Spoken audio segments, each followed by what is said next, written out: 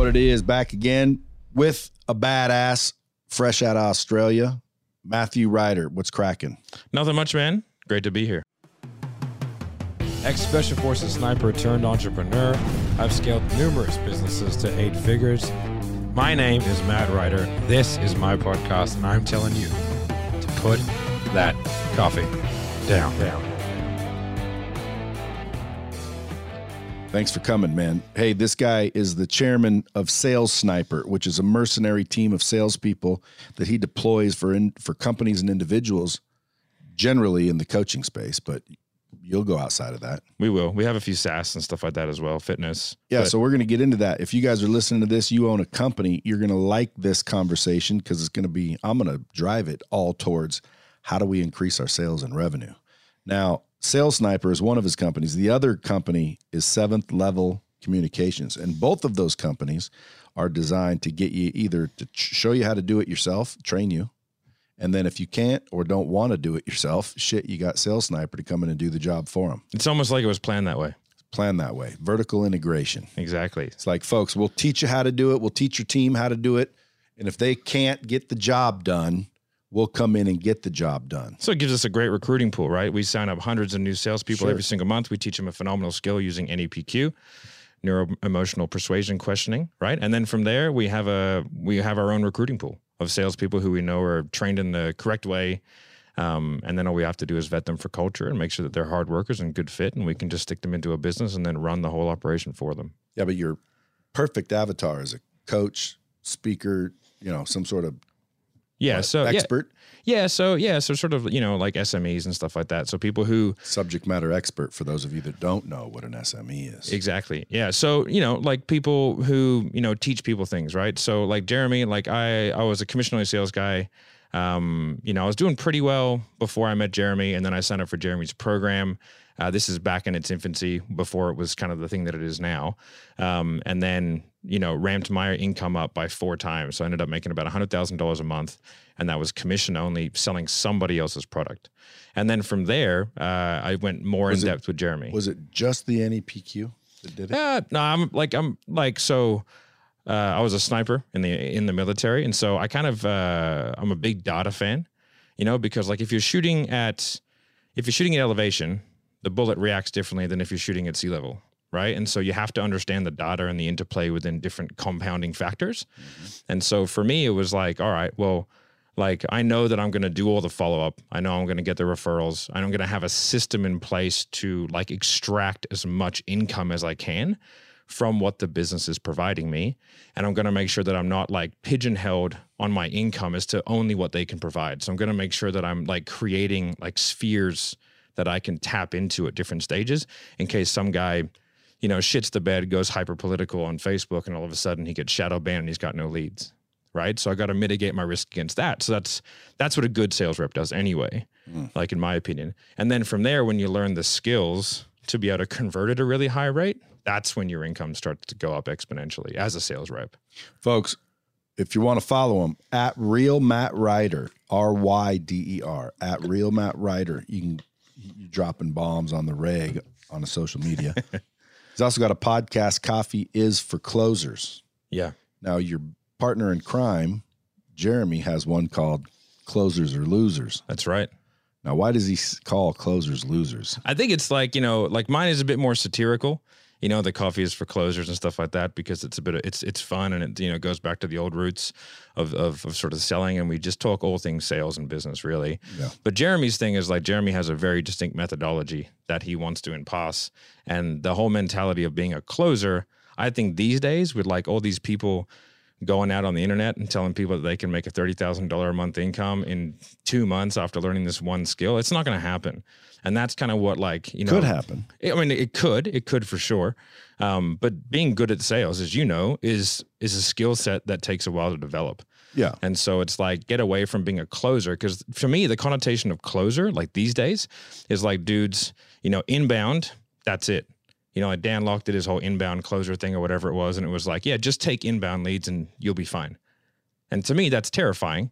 One, as a business owner, because like I don't want a sales guy that just does inbound stuff. Like that seems ridiculous. I want them to actually go out there and make some shit happen. Well, can we converse about this? Yeah. Because inbound would be nice if the marketing department could facilitate it. Like, I don't need my salespeople doing anything if all the inbounds are good and fills up their schedule.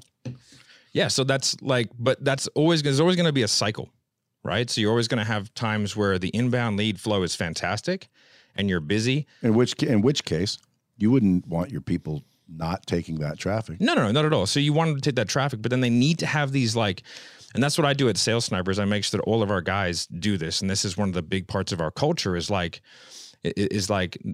let's make hay while the sun shines, but it's going to fucking rain pretty soon. Right. And it's feast and famine with marketing. It's very rare that you get a business that just crushes marketing all the time, because the way that Facebook, Instagram, YouTube, LinkedIn, whatever platforms you're using, they constantly change their algorithms, which make it harder and harder and harder. And so like, I want to make sure like when I onboard a business for Sales Sniper, I come in and we do a complete audit of all their marketing, because I need to figure out what outbound channels I've got to put in place, if I need setters, if I need to make sure that we have people monitoring emails, if I've got people doing text blasts, email blasts, whatever. And then I've got the guys who are really good at handling the actual closing part. But that's like in special operations, it's one shooter, 7 admin, right? And so I have a look at like my actual like top tier like closers or top tier sales reps. They're like the SF dudes. And then I've got this whole supporting skeleton that has to be around them in order to make sure that the business is ultimately very successful. Damn near want to like have you come in and do it for Lightspeed. Yeah. So like might have to make a deal before you leave. Yeah. Let's do it. So because it all comes down to risk mitigation, right? Cause like come from military special operations background, and like, I think worst case scenario, like everything I think is worst case scenario, right? I've been through enough shitty things in my life to know that the world is not rainbows and unicorns. And so when I have a look at businesses and they're like, I do Facebook ads, I'm like, that's it? It's like, do you hate your kids? You know, it's like, that is a terrifying prospect to someone who comes in and helps people grow their businesses predominantly in the sales realm for a living. Because like, what if Mark Zuckerberg just decides to become a fucking charity, right? And then is like, oh, I'll just turn this tap off. It's like, you're fucked. You got nothing for your family, nothing for anything. Your sales guys are going to be in the shit. So you better have some like alternate methods, and you better think about this in the long term and have all these different spheres of influence. And I teach my sales guys how to fish in every single pool and how to hunt. Exactly. So like my staff portal is called the hunter-gatherer portal. That's what I called it. And so I make them go in there and I teach to have a whole hunting section, which is like, this is how you fucking hunt down leads. This is how you get sales. This is how you make shit happen. And this is how you gather. This is what the mechanisms need to have to make sure you gather as many as possible. So it's always a to and fro. So that's 7th level though, because that's Sales Sniper. Like if Lightspeed wanted you to come show us, train us, identify all these additional revenue streams, that's 7th level? No, that's all. So 7th level is right now in the iteration that we have at the moment is like training sales reps how to be better on a call. So teaching them NEPQ. Exactly, right? And whatever they're teaching. So any company listening to this that wants to have their salespeople 4X their production. Yeah, that's all 7th level, right? So we're teaching sales reps how to be better. Sales Sniper is much more of like a consulting and done for you wing, right? Which is predominantly run by me. Like that's sort of like my baby. That's why it's called Sales Sniper. I started it. And so that's where we go in and we do all the assessments on a more business level. And then we deploy our own sales reps that are interior to us, that are trained by us. A lot of them they're all trained using the NAPQ methodology, but it's much more of a done for you service. We come in and just do the thing. And then if you don't want us to do the thing, then what we can do is we can manage your sales reps, train them, make sure they're good to go, put in all the structures for them to be successful. That's the important part, the structures. Yeah, the systems and structures, like most businesses just aren't very systemized, especially in the coaching and consulting realm. Like it's kind of a cowboy industry. You know what I mean? You get these young dudes that come in, start killing the game, getting a little bit arrogant, thinking that they're pretty cool because they're making, $5 million a year. But they're not really thinking long-term, and they're setting up a business that's heavily leveraged against very, very small market segments. And so it's a scary business model for someone who thinks worst case scenario. So if I'm listening to this, because you don't want 1 million people calling you that don't fit your T. No. So if I'm listening to this, who's the ideal customer you can help? So it's basically businesses that have hit a point where like sales is essentially sales or the structures around sales like is preventing them from growth. But like they've sort of figured out some of the other sides of things in terms of like, okay, their internal communication is good. They're like they have a decent culture and like they're on a good trajectory, but they just don't know how to sort of, they have a very leaky bucket. And so what we come in and fix all the bucket with structures, and then we just put really, really good salespeople in who can be very predictable. Like I know that my sales guys are predictable. And so when they come in, I can go, okay, it'll take us this much time to figure this out because every program and product is different. So we have to create custom scripts and all that kind of stuff and figure it out. But once we figure it out, it's going to be very predictable. And then because I have a constant pool of new sales reps that are being trained through 7th level, I can then scale that account internationally very quickly. So if you're like, hey, I need 3 guys in the US, I'm like, yep, sweet. And then it starts going well. And they go, hey, let's expand to the UK. Yep, sweet. Here's 3 in the UK. Here's 4 in Dubai. Here's 2 in Australia. Do you need more sales reps? If someone's listening to this saying, I'm a badass, I want to learn, I want to be one of your snipers. Yeah, man, you can go to salessniper.net and there's a whole application form there. If you're a business owner, go to crushsales.net and that just takes you straight to the application form for that. We usually have about 50 to 60 in the wings at all time, and we run a boot camp. And my goal in the boot camp is to break everybody so they all quit. Is it broken down like the military? Yeah. Because you were in the military? Yeah, so I like to fuck people up in the beginning because if they stay, then they're here for the right reasons. Right. And so it's the same way with like SF selection, right? My selection was 6 weeks or whatever it was. And the whole thing is just let's break you and figure out how you react under pressure. So I'll give you like somewhat ridiculous targets and you have to meet them. And there's no excuse for not meeting them. So if I give you, hey, you have to do $400 a day, go do $400 a day. You hit $399, you're fired. What happens when someone says, I don't want to do this shit? And it's fine. You get a lot of people quitting? We have a pretty good culture. So like in the sphere that we work in coaching and consulting, like we have a good name. So people come to us. But yeah, in that boot camp, maybe 10, 15% get through. So if a company wants you to come do their sales for them, will you just take over the sales for the company and the marketing? So we can, depending on the sphere and what they have in terms of marketing asset, then we can take over elements of the marketing. It really depend. That'd be much more case by case. The sales systems, the sales structures, the sales management, we just take that over holus bolus. So like someone's like, they like, 'cause a lot of people are really good at what they do, but they just don't know sales. And so like they can get all this data and they're just looking at a bunch of fucking numbers on a piece of paper, just going like, what's happening? Like, I don't know what any of these mean. And so like you can break down a sales process and you can add friction points. You can take away friction points. There's all these things that you can do to get yourself like a much better idea as to like what client journey you have to take them through to maximize revenue. Where'd you learn all this shit? I had to do it because like 3 years ago, I was broke as a fucking joke. Like broke. Like not like people pretending to be broke. I mean like fucking broke. So I had all these gyms and I was working with some business partners and it just didn't go well. I've been in that like just flogging the guts out of it for years. And I was like the guy who ran all the sales and I just got sick of it and walked away. So I completely walked away, and because I was like business owner mode, I was throwing all the money back into the business. I was only taking like an $80K a year salary, which is Australian, and in Sydney, that's not enough to live. It's like living in Manhattan, right? So when I left, I had nothing.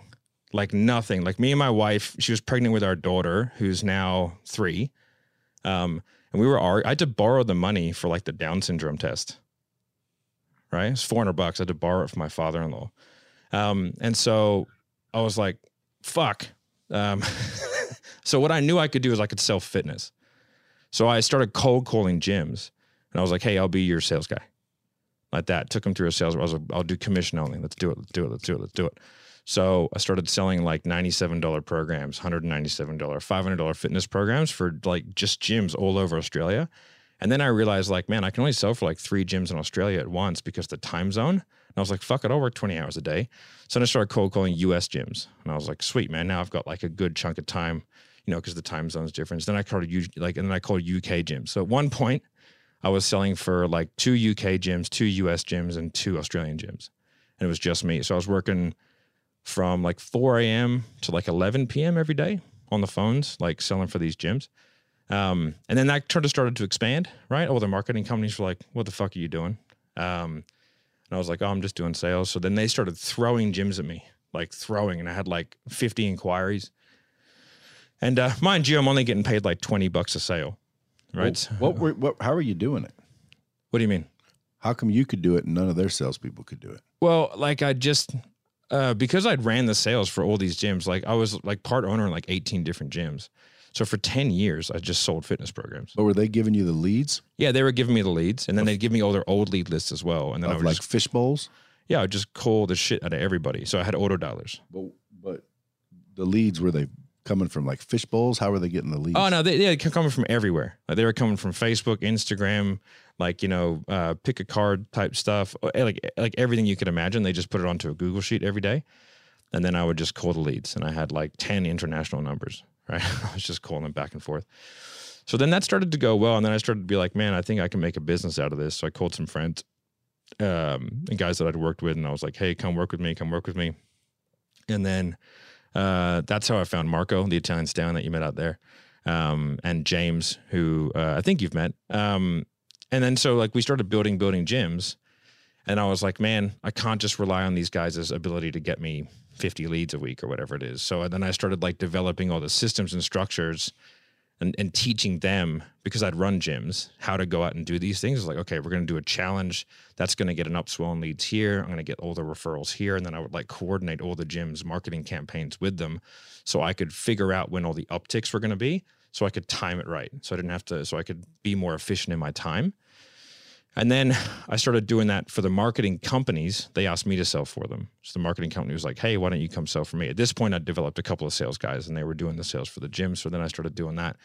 And then again, I was like, okay, I need to protect my time, but I want to make money. So then I started working with them on like, okay, what are all the things? And then like I've just been in the back end of so many businesses now that like I've seen so many sales processes, and I've seen the ones that work and the ones that don't, but I know the fundamentals of what has to be there.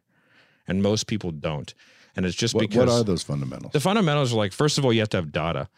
But like data for data's sake is fucking ridiculous, right? So like I want to know like when is the handover from marketing? So like there's this gray area that everyone gets really confused about. Like whose responsibility is this, right? And so... But marketing's responsibility is to generate leads. Yeah, but there's like a handover period, right? Of where like when do they enter the sales process? When are they considered a lead? And then when do they enter the sale process, right? And like your marketing and your sales, they need to be opposite. So if you have, like I'll say like a qualification funnel, right? So if your marketing is designed to push everybody through, then your sales has to push everybody out, right? Otherwise, you end up with an extraordinarily high volume of like very frustrated salespeople who are talking to underqualified leads on a way too regular basis. That's what I got right now. That it's a frustrating thing. That's what 90% of businesses have right now. Yeah. So if you have that, then you have to create a disqualification sales process, right? Otherwise, you'll churn through sales reps like crazy, right? That makes sense. Yeah. So I got to go, okay, like what? So then I have to add friction points, right? So people try and go, what's the easiest way to get them through? How do we get? It's like, no. Like if you're like your problem is not reach. Right? You have shitloads of people that watch everything. So like, I know I can get people to buy into Brad Lee. I got to fuck them off along the way. Right? But still keep them in good stead and still have them hold the business in high regard so I can use them later. Right? But they're not right now. So I got to kick them out. So then I got to add friction points to the sales process that like has unemotional points that I can boot them out based off very, very clear metrics. Give me one example. Okay, so let's just say we do like a multi-stage call, right? So I might have a 3-call close. We'll just call it that, or a 2-call close. That first call, there has to be very, very clear and defined metrics from you, the business owner, as to what the ideal avatar and who we're trying to get through this program, right? So I have to then boot them out at that stage if they don't hit that. What if the avatar's too general? Then it makes it difficult. Then we have to hear a clearer conversation about the offer, because if you talk to everyone, no one fucking listens, right? Like no one cares, so you have to have some sort of niche. And like as a business owner, in my opinion, and you better say that one again. I don't even remember what I said.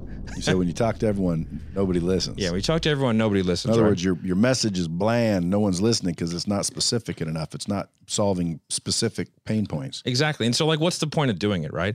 And if you're in business just to try and ram people through and sell some shitty stuff, that's not my game. It's also right? not long term. Exactly. And so I don't want to get away from this until I get this answer.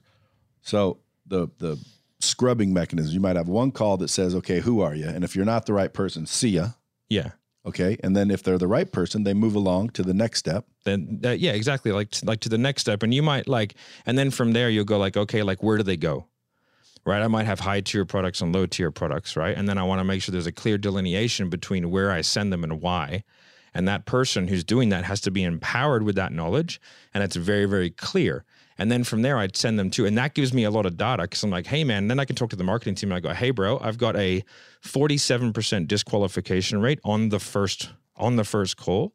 And then I've got, from those people, I've got 72% going high ticket and I've got the rest going low ticket. Right. Then from there, I've got my high ticket guys. I've got my low ticket guys. My low ticket guys, the reason why it's great to have a low ticket offer is because I can have salespeople in training.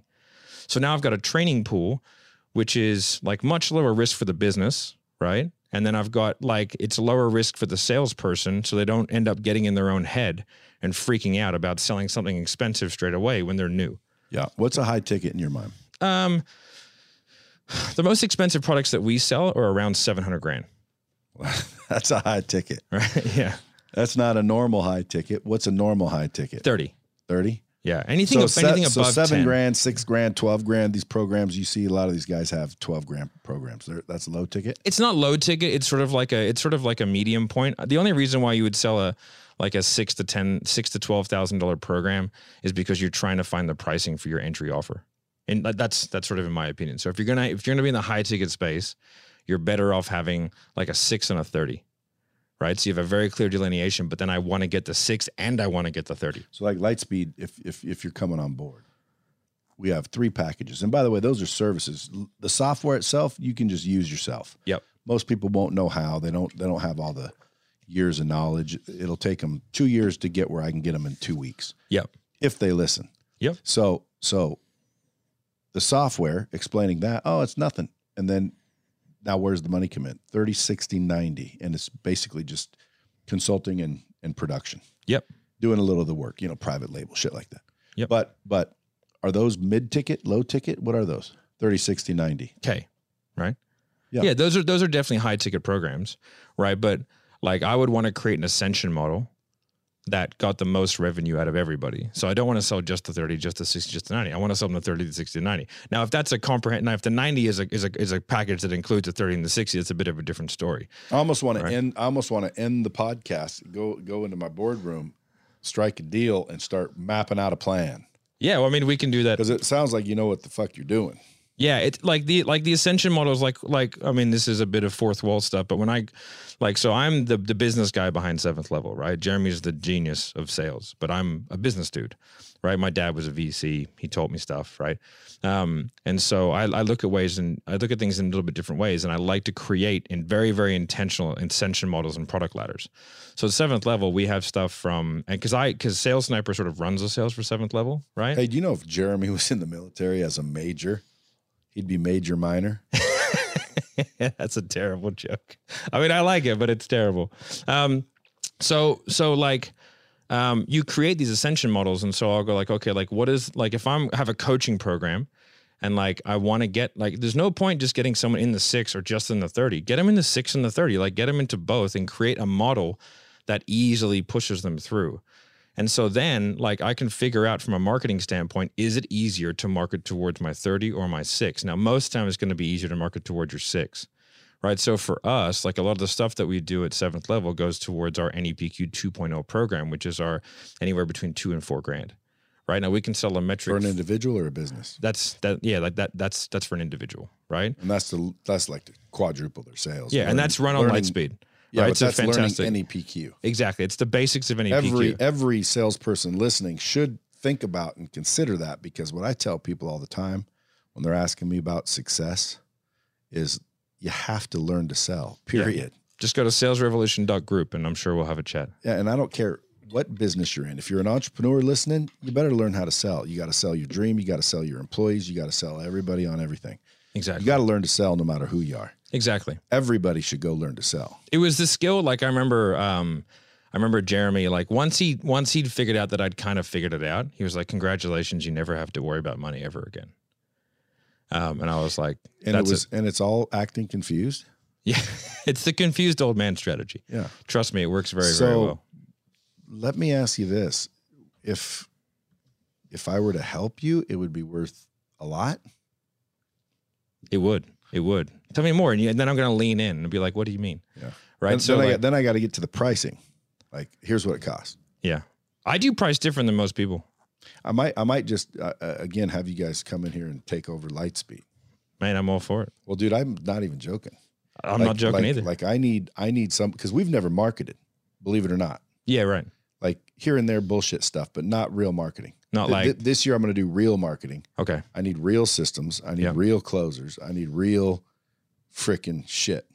Because, dude, this company literally could be at least 10 times bigger than it is. I mean, you've seen the system. It's badass. I mean, we paid you a shitload of money Nobody to do it. Nobody knows that it's badass.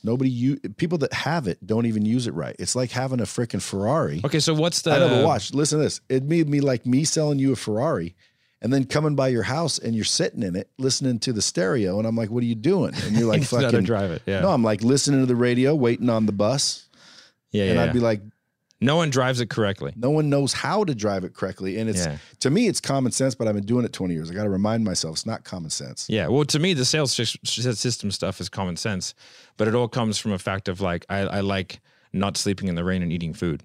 Yeah. Right. And so like, you want to sleep food and eat rain? Yeah, exactly. Right. So like, it's like never trust a marketer that's never spent their own money on marketing. Yeah. Right. And so it's like never trust a sales guy that like won't back themselves to come into an account and make it work. Commission only. Commission only, baby. That's the way to go. Dude, commission only is number one, how you get more commission. Exactly. Number two, it's also how you weed out the weak salespeople. Yeah, exactly. So, like we get like a lot of inquiries. We can't take most of them just from like a pure like logistical standpoint. If someone could wave a magic wand and give me, 400 or 500 more sales reps that are just like my guys, then, it'd be fantastic, but that's just not going to happen. And nor do I really want it to, because that would dilute a lot of stuff very, very quickly. But over the past 2 years, we've grown from like 4 guys to 100. We kept a really, really good culture all around like the sniper mentality. Right. So would you say you cultivated them?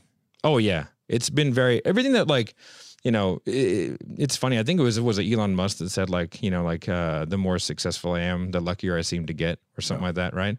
Or vice versa. But we've sort of really held true to like some very, very particular core principles. And it's like, I will not allow anyone, no one in the organization is worth more than anybody else. I'm a big believer in that. And then I have a lot of transparent communications. In special operations, one of the reasons why I left was poor leadership. And it's not that those guys aren't fucking good at killing people and all that kind of stuff, and they're good soldiers, but like you have to, if you can understand someone's thought process, then like their decisions make more sense to you. And so like for me as like the leader of a company and all that kind of stuff, is like I will tell them my thought process as to why I'm making certain decisions. And so I have a meeting every 2 weeks. Everyone comes, all the setters, everyone, brand new people. I'm like, hey, this is what I'm planning on doing in the business. This is why I'm doing it. This is my thought process behind it. And it might affect some of you negatively, but I promise it's to have an eventual better outcome for you. Because I'm a salesperson first guy. Like I come up as a sales dude. I don't believe commission-only sales reps should be asked to do anything that isn't selling, right? They can make their own shit and they should be very, very proactive. But like I would never ask commission-only sales guy to teach people for free. That's a bullshit thing that lazy business owners do. Do they do yeah, that? especially in the coaching realm. Like a lot of people watching this are probably in the coaching and consulting realm, and they'll have commission-only sales reps and they'll go, oh, hey, train all the new guys. It's like, yeah, for what rate? If I'm getting paid $1,000 a sale and I make 12 sales a week, right? Like I take you for a week, I should pay you $12,000 average. Exactly. So, but people don't really think like that because they think, well, I'm paying you $40,000 a month. It's like, yeah, man, but in order to do that, I'm making you a lot of money. Well, dude, you're preaching to the choir. I'm a sales guy from day one. Yeah. Well, day two, I had to learn the hard way. But I was lucky I had Jeremy. But to me, it's like, you're not paying them, prick. They're making you. Exactly. Like when I'm a sales guy and they're like, dude, I paid you $30,000. Fuck you. I made you $170. Yeah, exactly. It's like commission-only sales reps are essentially free. Like you definitely have to, I think people price wrong and like they don't pay the commission structures correctly. Like I'm not just a sales guy. Like I would struggle to pay like 20% like for just a sales guy.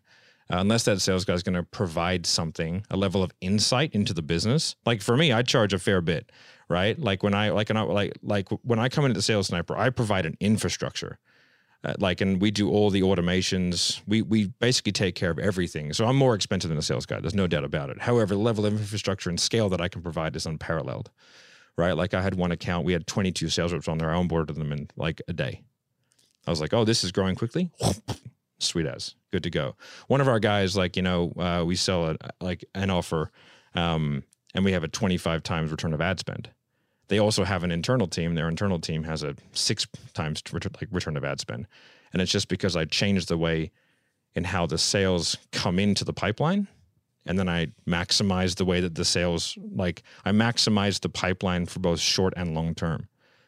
And so all we have to do is have a look at that data, and I can see where all the sales are coming in, and I can see what channels they're coming in from. And then I can see the cheapest channels, the most expensive channels, and then I can change the process depending on where the lead's coming from. And they let me do that, but their internal team doesn't do that. Obviously, they're just getting sales.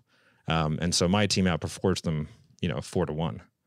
And it's just the sales guys are. Did they ever call you and say, "What are you doing?" Yeah, and the sales guys are better, but I'm very clear. I'm like, this is what I'm doing. Like I'm constantly changing where leads are coming from, where they're going. We're having a look at all the data, and then we base that off all the data for the other clients that we have, and we go, what is optimal for this? Like from person to go from here to here, what's the optimal percentage that we should be aiming for? As soon as we get to that, we stop worrying about it. And then we go on to the next one, and we optimal, sweet, next one, optimal, sweet, next one, optimal, and then we go back to the top because that's probably changed. So we're always trying to fix all the weakest links in the chain, always. And it comes down to, because I want my sales guys to make a shitload of money. If they make a shitload of money, I make a shitload of money. Like we're a commission-only agency. Right. What do you think's more important, sales or marketing? Well, it's like if you have really good marketing, you can have weaker sales. Right. If you have incredibly good sales, you can have weaker marketing. But what do you think's more important? Marketing.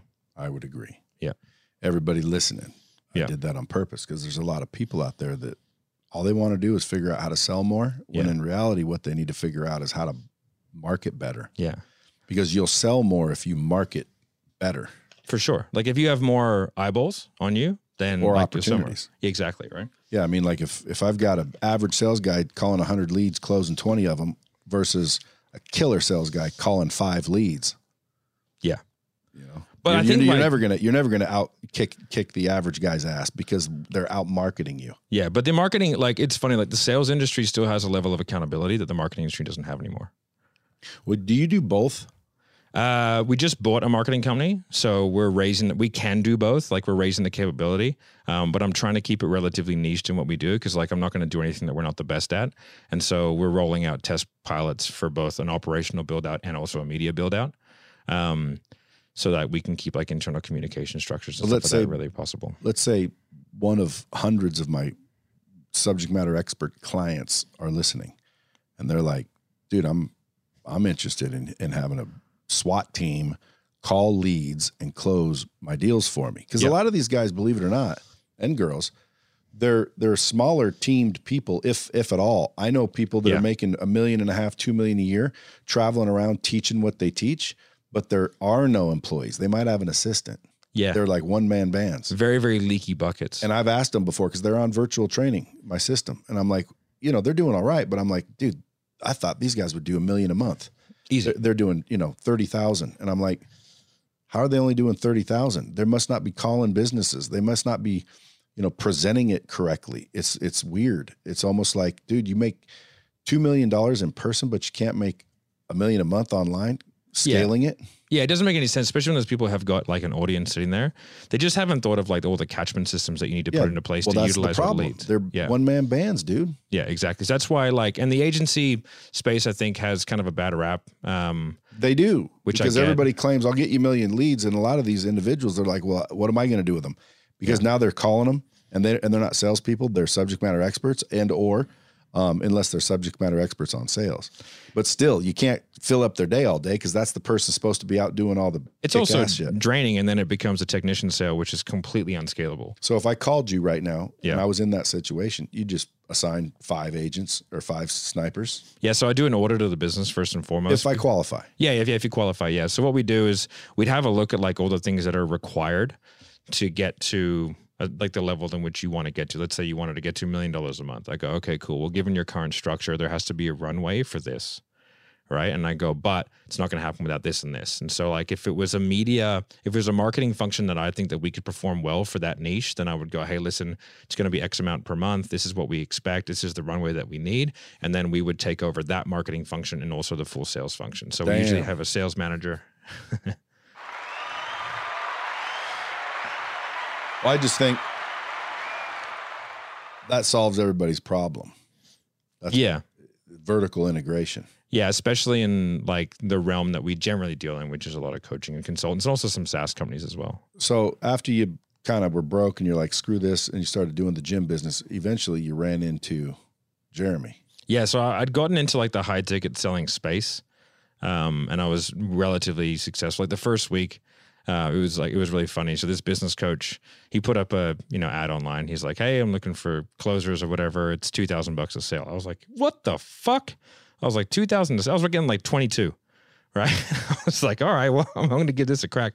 So I hunted this guy down, did the interview, and he blanked me. Totally blanked me. And I was like, fuck this. So I like just relentlessly messaged this dude, just relentlessly. And then I said, hey man, I know you're not getting back to me. Just answer me one question. How much does it cost you to get how much does it cost you to get a person to a sales goal? He said $400. I said, I'll pay you $400 for everyone I don't sell. Right? And he was like, well, that's a big boy move. I was like, strong. I was like, legit, everyone I don't sell, I'll pay you $400. So I made 6 sales in the first week, made $12,000 commission. 6 of 8, and I paid him the $800, right? So, and then I called Jimmy, who's like my manager and sort of business partner. Yeah, but how did you know that you could close those? Just confidence, or did you know his program? Did you know his brand? I knew nothing about the program, nothing about the brand, nothing about the industry. Sometimes you just got to back yourself, buddy. You just got to jump off. Yeah. Right? Like what was I going to do? That's right. So I just backed myself. I was like, fuck it. Like, I'll figure it out. I back myself to do the best that I can do. And that's all I can do, right? So I made 12 grand in the first week, and I called Jimmy and I was like, hey, dude, we don't fuck the fitness. We do this now.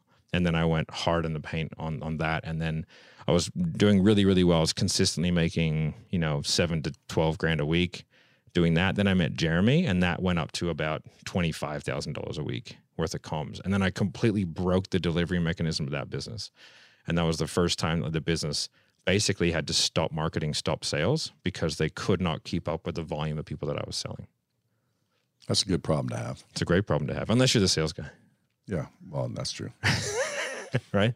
So then I went, and we'd been doing that in Sniper a fair bit. We've been sort of breaking delivery mechanisms. Like one of our accounts, we came in the first month, we onboarded 110, $15,000 sales, right? The first month. And then it's been kind of ramping up from there. And so I went out and bought, there's a genius guy named Spencer Burnett. He's fucking genius. And he's an expert at like automating the delivery mechanisms and like internal communication structures of a business that like you don't require as many people to do the same thing. So I bought his company. For how much? An undisclosed amount. Did you save all your dough? Are you a saver? No. Did you make him a deal to buy it? Yeah. So I made him a deal. So he now works for us. So you enveloped his company. Yeah. Yeah. See, a long time ago, I enveloped Jason's company. Yeah. 21 years ago. Yeah. You know Jason. Yeah, I know Jason. He's a good. So you were a sniper with the Australian Special Operations, yeah. Military. It's a unit called 2 Commander Regiment. So similar to MARSOC. Did you have to shoot people? Yeah. Have you shot people? I have shot people, yes. How does that feel? How sociopathic do you want me to be on this podcast? Straight up real. It didn't bother me at all. Were they bad people? Yeah. No, they needed to die. But did you ever like have someone in your scope that was like, you see in Afghanistan and Iraq, like little kids with bombs on them walking towards the troops? That's much more an Iraq thing. So I didn't do Iraq. I did all my stuff in Afghanistan. So everybody you put the crosshairs on was straight up bad guy. Yeah, as far as I know. Was it like real life Call of Duty? There's some time, like there's some, I mean, we can get into war stories if you want. There are some stuff that I've done where it was very much Call of Duty. Like it was like, this is happening and this is weird. Right. A lot of it is very boring. You know, like someone described war as 99% boredom, 1% uncontrollable chaos. And that's pretty accurate.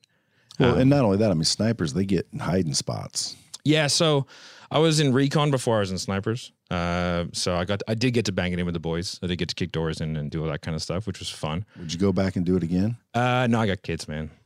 But it was fun, wasn't it? It was, but like, I would be such a pussy these days out there because I've got things to lose. Did you I ever? had nothing to lose back then, man. I was just like, fuck this, YOLO, kick doors in, shoot people, have fun. Like, fucking great time. Did you ever get shot at? Oh, yeah. Like close call? Yeah. I've had like things shot off me. Yeah. I was in a really bad, like we got ambushed in 2008. We had a few people die. And I was like providing fire support from like a mountain, like not far away. It was probably like 600 meters away from like where the main ambush was happening. So we were kind of providing fire support for them. And then they had a group of Chechen snipers that came in and found us. So they'd flanked us. And then me and my friend, I won't say his name because he's still in, me and my friend, we ended up getting stuck behind a rock for like maybe 6 hours, maybe 7 hours. Just getting shot at by Chechen snipers and then getting mortared for like 6 hours. But we were on this like sort of very, very small mountain and we couldn't get off the back end of it because every time we tried to run off the back end of it to go to cover, like we just got fucked up, got strafed and all that kind of shit. And we had a Barrett sitting out the front that we couldn't get to. So we didn't have any weapons except for like pistols. So we sat there, we just took our body armor off, put it in front of us and just hid behind a rock until it went dark and then we could go get our shit and go home. Damn. So, yeah, so that was you know, that was one thing. But like a lot of stuff we did was cool. Like I did some stuff in Indonesia that was really cool. You know, doing like special recovery operations and stuff like that. Like it was a good time. I got to do some cool shit. The more important thing is I got to meet some great people, and I got like a very good work ethic, I think, from it. And the knowledge that like if you want to do something well, just learn from the person who does it better than you. So like, do you ever look for military transitioning out? Yeah. So like a lot of our hierarchy are ex-special operations. It's just like we're a very same type of person. So like I know what you're thinking, and like we have the same work ethic. Work ethic's key in sales. Yeah, a lot of times people get too much rejection. They come up with a million reasons why they shouldn't make that next call. These leads suck. Yeah. You know, if your mind's not right, sales can be a little bit more challenging. It's a funny thing. I never found sales as like rejecting because like, I mean, like I just didn't care what they thought of me. So like if I don't know someone and I don't have any experience with them, like why would I consider it rejection if they don't want to buy something? Like who gives a shit? Just move on to the next person. It's fine. You get paid either way. Well, no, on your commission only. Yeah, you do. Oh, I mean, yeah, because you're gonna get them right eventually. Nope. What's that? I tell people, look, let's say you have 10 customers or 10 prospects. Yeah. You call all 10, you only sell one, you make $2,000. Yeah. If you take that $2,000 divided by those 10, you made $200 a prospect. You made $200 a head. Whether they said yes or no, it didn't matter. That's exactly right. And I think like that detachment from the sale. That's the trick. I teach people to detach. That is the trick. Dude, I'm getting $200 whether you say yes or no. So it kind of relieves the pressure because newer salespeople, they feel this pressure and they come across sounding desperate. That's the perfect Do you know what really fucks people up? And this is one thing that I try and teach my young sales guy all the time. I go, like, you have to know your data. This is why it's so important. Because if you're a 20% closer, like you close 1 out of 5, why the fuck would you be angry if you close 1 out of 5? You should get 4 no's. You get the 1 yes, everyone should high five. The problem becomes when you're a 20% guy who thinks you're a 50% guy. Or you only get 5 people to talk to every 3 months. That's a problem. And you're a 20% guy. Exactly, right? So you just can't get in that rhythm and flow. But like, so for me, I knew like I had a really good close rate for people who went all the way through to the end process, which is the sales call, is around 80%. Yeah, but it sounds like because you set up an intelligent, lead verification funnel. Yeah. So and it's funny, like, and that funnel will change depending on the volume. So, I was talking about if you are pushing everyone through, then you got to push everyone out. It's the same thing, like in marketing. Unless you're targeting beautifully, then they're all good. Which would technically be pushing everyone out, right? So then like you're going to either push them out in marketing and push them through in sales. So if you come to me and go, hey man, we're going to have hard qualifications on these funnels, and you won't speak to anybody that's not this. And go, sweet, I'll set up a sales cycle that just punches everyone through, right? Like punches them. But that, it's going to change because like there might be months where like we sit down and we go, hey guys, lead volume is super low. Let's remove some of these friction points, right? So that we can just maximize opportunity. And that's where I go to the business owner and I go, hey man, this is what we're doing. Why don't you just do that from the get-go? Because I don't want to destroy salespeople, right? Like, and so salespeople are but not. Don't you think it would be the price? It would, like anytime I look at a business and they want to sell more, first thing, well, what's your product? Who's your target? All the things you're looking at, and let's think they all seem to make sense, but that's happening. Like to me, it's like, well, the price has to be too high, or you start eliminating. Like it's most times the salesperson, but I've seen a lot of businesses where it's the process, meaning the salespeople are fine. They're not generating enough leads, or there's always some area that's not necessarily evident. Yes, that's why you've got to have a goal, and so you've got to sit down with the marketing department and go, "Hey, man, are we pushing people through, or are we knocking people out?"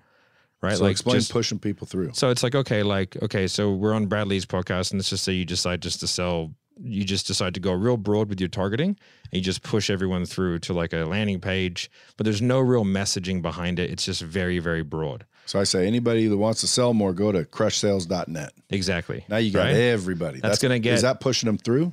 Yes.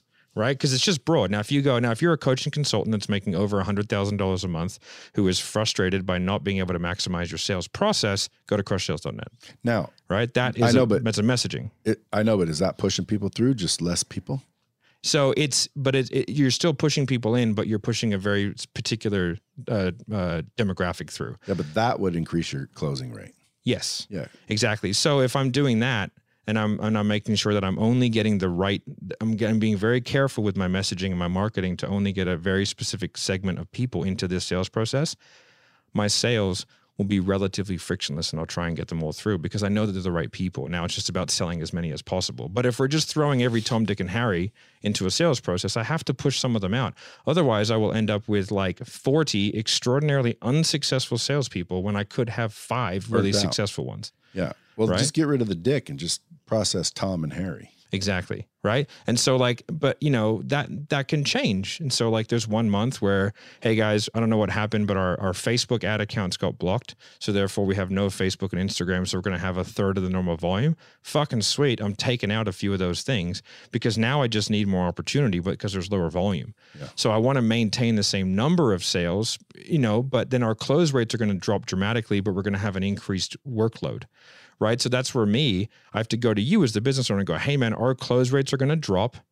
Don't worry. It's intentional. It's designed to do this. And then you go, oh, sweet. So then you don't look at the stats, go, holy fuck, our close rates are down by half. It's like, you know what I mean? It's like, let's not freak out about it. This is all an intentional decision-making process.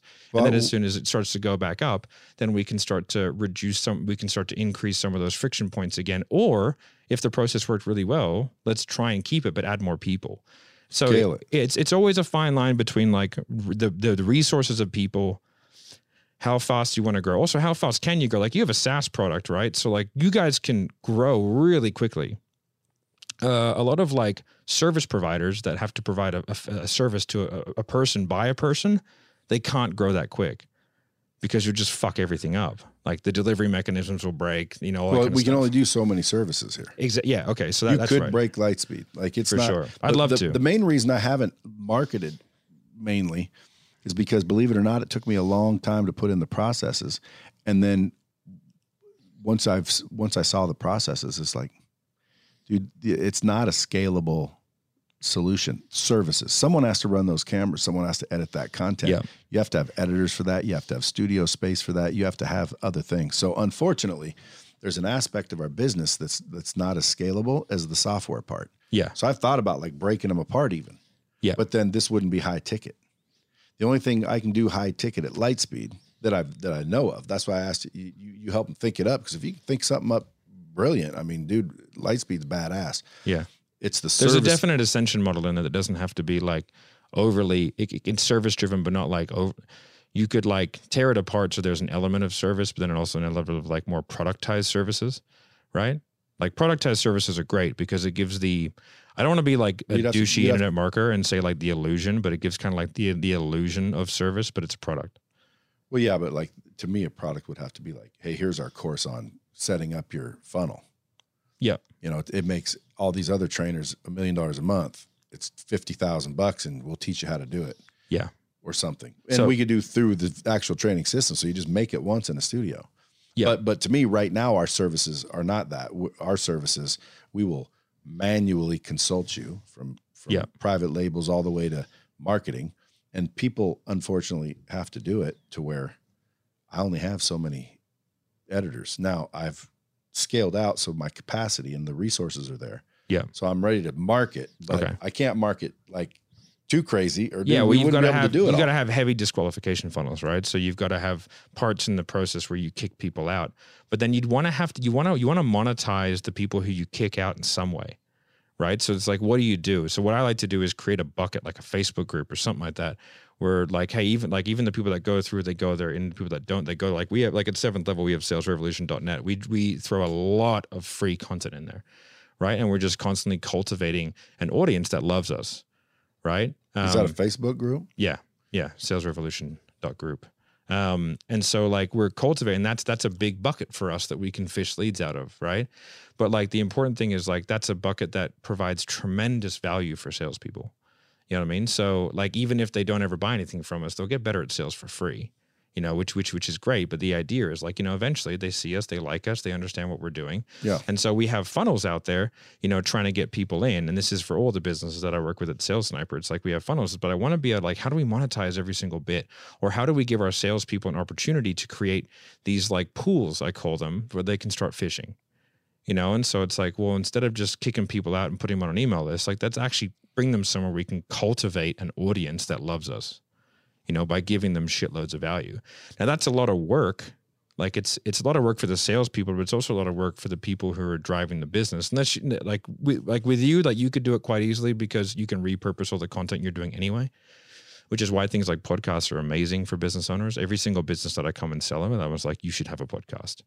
One, because like you can have a long form conversation like this and extract lots of really cool shit from it. But two, you can then use that.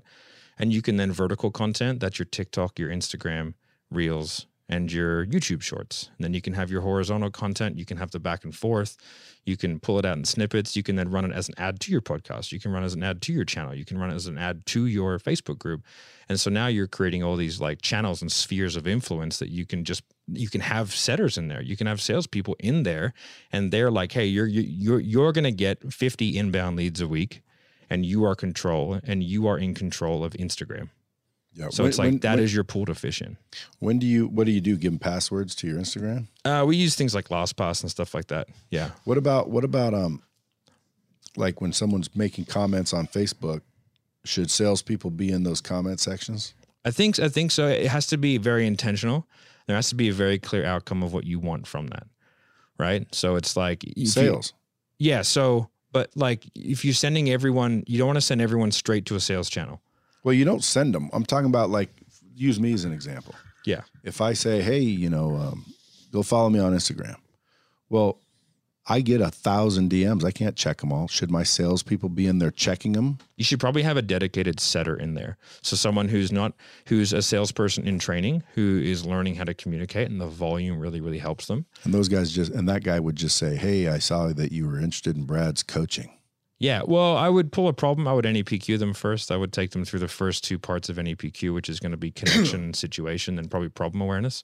Right. So I'm going to connect with them. I'm going to find out what it is they're looking for, then what they're currently doing about what they're looking for. And then I'm going to pull out a problem. And if that problem matches our solution, then I'm going to put them into a sales process. Nice. Now those have to be predetermined. Wait, say that again? Like to do that, you would have to know all the rest of it, meaning you know who you're looking for. Yeah. So I have like a team that triages and sets, and then I have a team that like closes the deal. And that script is written as one script. So like if Jeremy's on a live and he says, you know, identify yourself somehow. Yeah. Are there those salespeople in there communicating as Jeremy or themselves? But they're mainly communicating as themselves, and then Jeremy does a lot of communication himself because that's part of his role. And because like Grant Cardone, he'll go into Clubhouse and just tear. He's always there, yeah, talking. Well, dude, he wouldn't be there if it wasn't generating leads. Exactly. So I'm just like in my head, I'm always thinking, what are people doing? Like, oh, I know what he's doing. He's DMing people, but Grant has people in his shit. Yeah. To where I've never done that either. That's a good way of doing it. You just have to be able to like make sure that person's well trained, and that like their communication somewhat mimics your communication. And they know what they're trying to accomplish. Exactly. Like if I'm calling you, I'm trying to get you to do a Lightspeed system. And as soon as I do the NEPQ and figure out that you're not that person, well, then what do I do with you? Where do I send you? Maybe I'll send you a closer school. Maybe I'll pitch you this. Maybe I'll pitch you that. But yeah, who thinks up that whole menu of goods and services? Me. So that's why I create a product ladder for everyone. So it's like, okay, we have, because like we might have like at 7th level, we have like a $47 downloadable, which is like, it's a copy of one of the masterclasses that we did, and then some guidelines of how to like sort of do the thing that we taught in the masterclass. It provides a lot of value. You could easily sell it for $497. Right? Like it's a fully blown masterclass, but it's like, that's a great thing for someone who just doesn't have the income right now. And then we can take them through, we can provide them with a lot of value at a great price. And all of a sudden, like, we're good guys. Like, hey man, we are helping you out for cheap. You got a lot of value out of it. And by utilizing the product, you're getting better at the thing that you want to get better at. So hopefully you make more money, and then I can progress you through the product ladder. Yeah, but you don't sell that retail to other people and give sweet deals. So it just appears to be a sweet deal. No, it's like, I don't do fake discounting. It's just like, that's the price of it. Like it's in my opinion, its value would be a lot more, but we don't do it's worth $497. We're just giving it to you for $49. I just go. Yeah, but you don't sell it for $497 to anybody. No one. No, never. So it's $49 no matter who you are. No matter who you are. Got it. So is this what would you call that? Like a lead magnet?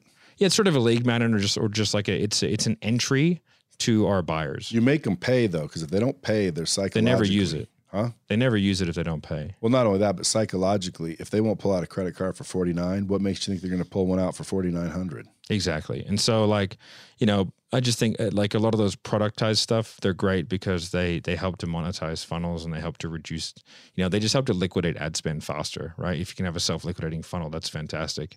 If you can have a self-liquidating funnel that generates leads, that's the dream, because then you can just literally keep spending more money, and it liquidates itself, and then you get free sales calls. So, dude, being in Australia with the lockdown, that didn't hurt you at all because you can do most of it on the phone. If anything, man, COVID was pretty friendly to me. I got it, because the internet education space has kind of exploded, and so like it was good timing. I have to be fair, when I kind of launched this Sales Sniper business. Like I started that shit 20 years ago. What, COVID? No. Online training. Did you?